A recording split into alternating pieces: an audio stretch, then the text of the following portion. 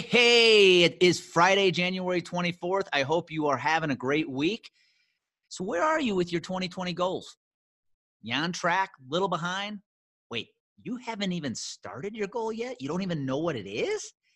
It's been such an interesting week for me. I've had a lot of conversations with insurance advisors asking them that question. Where are you at with your goals?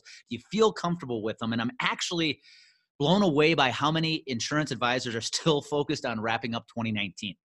We're almost at the end of the first month of 2020, and they haven't even taken the first step in hitting their 2020 goals. If this sounds like you, I want to give you a tip today as part of today's Friday bullpen session, and that is this. Number one, you do need to set a goal, but the tip is you need to reverse engineer that goal all the way down to what you need to be doing every single day to hit that goal. So let's do that for you. Let's give you an example of how you can make this happen. I'm going to use a sales example because it's very easy to reverse engineer. Your goals might be different, but I think this process is going to help you out. Let's imagine you're in insurance and your sales goal is $200,000 this year. First thing you need to figure out is what is your average sales size? If it's $20,000, you need to sell 10 accounts this year to earn your $200,000 in total sales. The next thing you need to do is reverse engineer it one step back.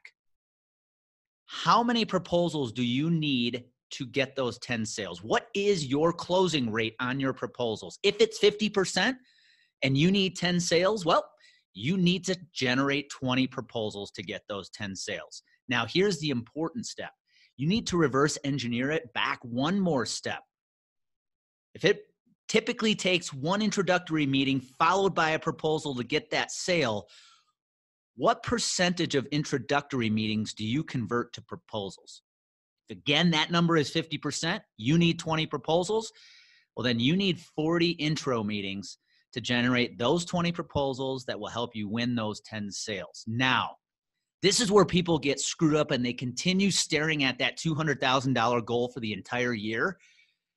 Throw that away, and all I want you to do is focus on those 40 sales in this, or 40 intro meetings in this example, and start to time block hour, 2 hours into every single day of every week to do the necessary things you need to be doing to try to get those 40 meetings as quickly as you can.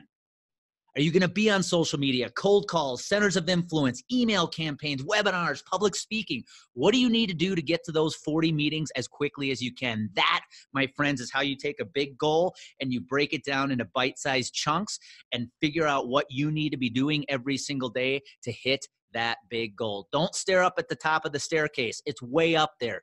Just stare up at the next step and take it step by step by step. So go out, make this the best Friday you've ever had, and take those necessary steps that you need to take to crush your 2020 goals.